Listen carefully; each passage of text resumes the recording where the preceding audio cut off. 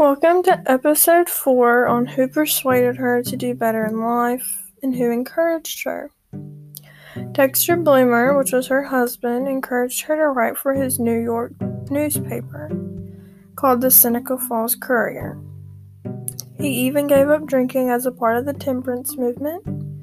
She joined a church and volunteered with the local temperance society.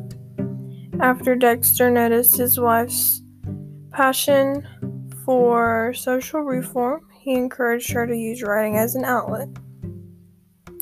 She then started a column which covered a variety of topics, and her husband pushed her to do more and more and to never settle for less. He constantly persuaded her to do more and to continue to fight for what she believes in.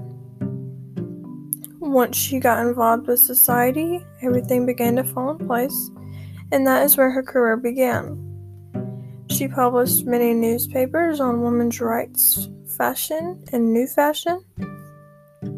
She had support from so many women around her and so many people from the church, and most importantly, her husband, which was her biggest support system.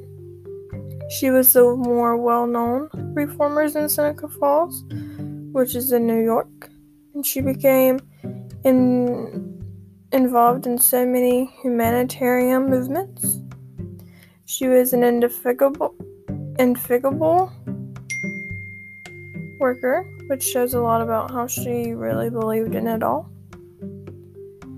She was a true believer in women's rights, and her husband gave her so many opportunities to further her career.